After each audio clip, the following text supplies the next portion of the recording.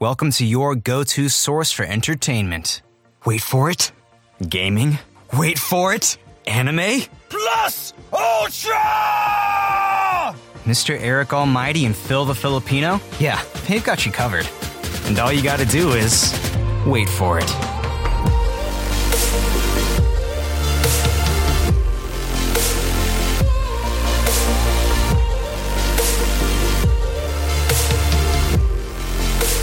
This is the Wait For It podcast.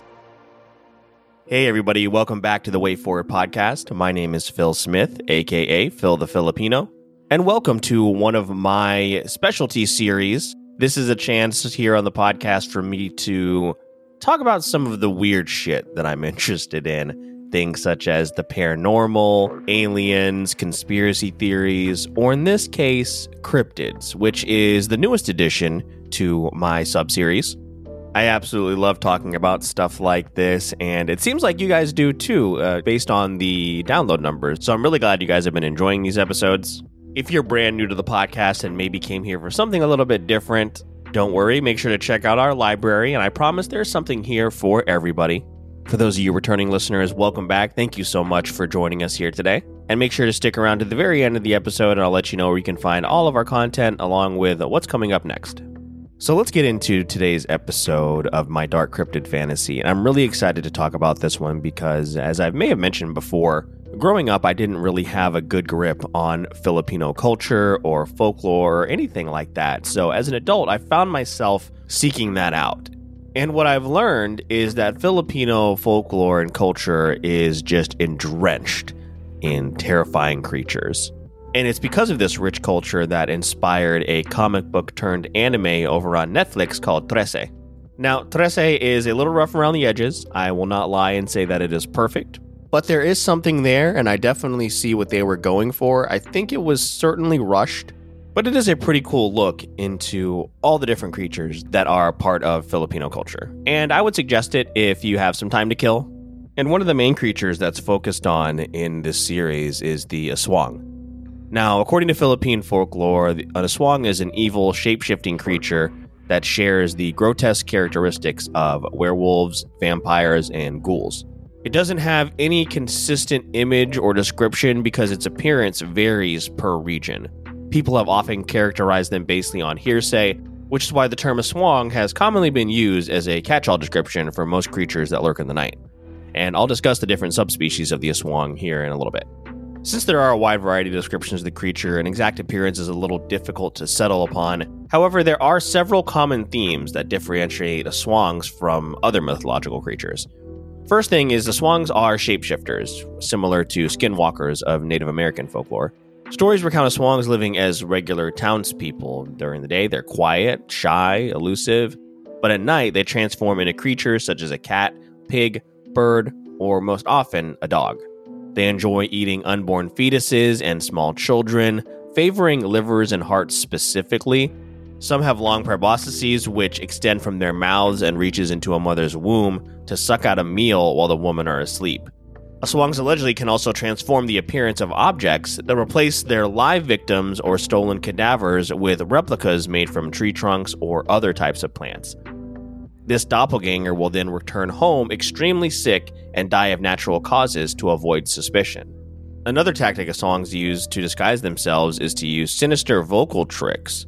As the fearsome predator gets closer to its victim, its call gets quieter and quieter, so its victim is lured into a false sense of security, thinking the monster is actually getting further away. Now, as I mentioned, there are several types of Aswang present within Filipino folklore. There's the tik-tik, which are giant humanoid crows who belong to witches. To stop them, one must remove the crow that is inside of their stomachs. When you hear a tick-tick-ticking noise from the darkness, that is a signal that the Aswang is ready to eat. The softer the noise, the closer the Aswang is to you, which is the hunting method I just mentioned a moment ago. There's the busa, resembles a human in appearance and behavior. These Aswang are corpse thieves and grave robbers. They dwell in cemeteries, sometimes steal fresh corpses from funerals or tragic accidents like car crashes. And there's the babu, the Aswang with bloodshot eyes that makes the sound of a laying hen at night. However, the most disturbing variation of the Aswang is the manananggal. The word manananggal comes from a Tagalog word, tanggal, which means to remove or to separate, which literally translates as remover or separator. In this case, one who separates itself. The creature appears as a normal woman by day, but by night detaches herself at the torso and sprouts bat wings. This is the version of the Aswang with the long proboscises that is associated with eating fetuses. It also allegedly hunts newlyweds or couples in love due to being left at the altar. Grooms-to-be are one of its main targets. She usually eats the insides like the heart, stomach, or the liver. The severed lower torso is left standing and is the more vulnerable of the two halves. Sprinkling salt and smearing crushed garlic or ash on top of the standing torso is fatal to the creature. The upper torso would not be able to rejoin itself and would perish by sunrise. It's a truly terrifying creature, and that's why I used it as the cover art for this episode. I'm surprised the design hasn't been used in horror movies in Western culture.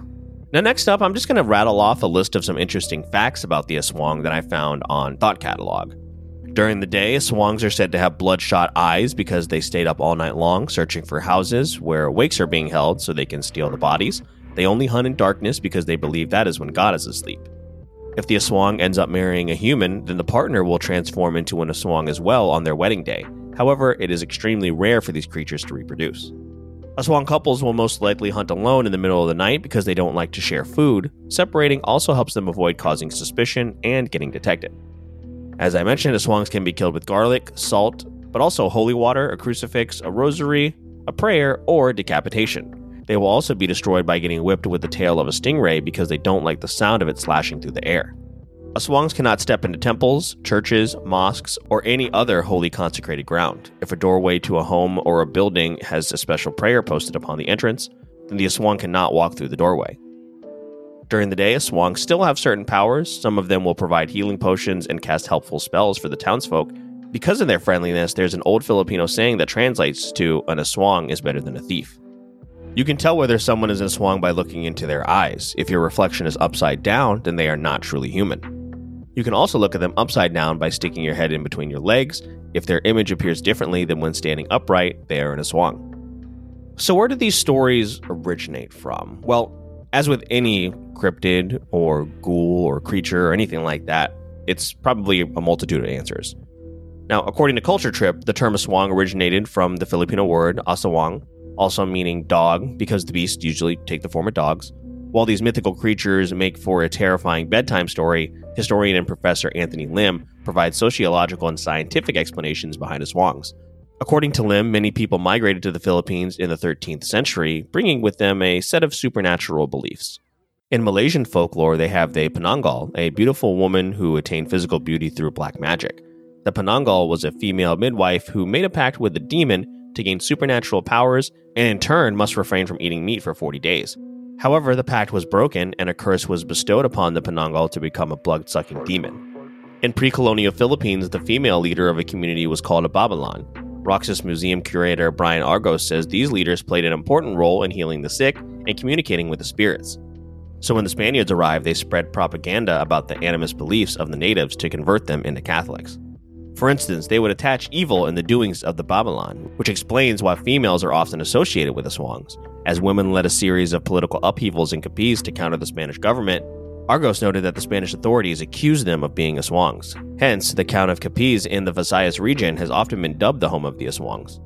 Now, another theory is that native wildlife simply inspired the legends. The tik-tik and wak-wak hunting calls the monster is said to make are probably the calls of nocturnal birds. Bats, Tasmanian devils, and kagwang, an endangered species of flying lemur, have all been killed because they have been suspected of being Aswang in a transformed state. Another possibility of the Aswang mythology is the presence of a rare genetic disease called XDP, which almost exclusively affects Filipino men.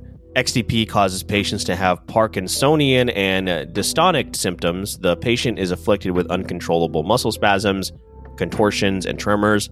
Images of Aswangs during transformations are strikingly similar to photographs of a patient experiencing XDP symptoms. The highest concentration of XDP occurrences is in the Capiz region, which, as I mentioned, is rumored to be the original home of the Aswang. And finally, the Aswang legend may be used to explain away horrendous and unsolved crimes in the Philippines. When a person disappears or is brutally murdered, it may be easier for local people to attribute a crime to a demon rather than one of their own fellow humans. tabloids often attribute crimes to the Aswang, which of course adds fuel to the mythology. Whatever the true origin of the Aswang are, I'm always so fascinated by it. Filipino folklore is chock full of terrifying creatures, and because of that, as I mentioned, it inspired the series Trece over on Netflix. I'll probably find myself looking into more of these creatures in the future, so make sure you stay tuned for that. But that's pretty much it for this month's episode of my Dark Cryptid Fantasy. Thanks for allowing me to talk about all the weird stuff that I'm into. If you enjoyed this episode and you're listening on Apple Podcasts, please consider leaving us a 5-star review. You can also find us on Spotify, Pandora, Amazon Music, and wherever else you find your favorite shows. Make sure to check out our YouTube page. We most recently did a spoiler-free review of James Gunn's Suicide Squad. You can also find us on social media on Facebook and Instagram at Wait For It Podcast and on Twitter at Wait For It Pod. If you are local here in Jacksonville, I do want to mention that I will be doing some stand-up comedy next Thursday night at the Jacksonville Jumbo Shrimp Stadium. Tickets are on sale now, and I'll make sure to put a link in the show notes. But that'll be it from me, everybody. Don't forget, we release new episodes every Monday and Wednesday, and all you have to do is wait for it. So, I heard you're looking for a go-to source for entertainment. Wait for it. Gaming. Wait for it. Anime. Plus Ultra! Mr. Eric Almighty and Phil the Filipino? Yeah, they've got you covered. And all you gotta do is wait for it.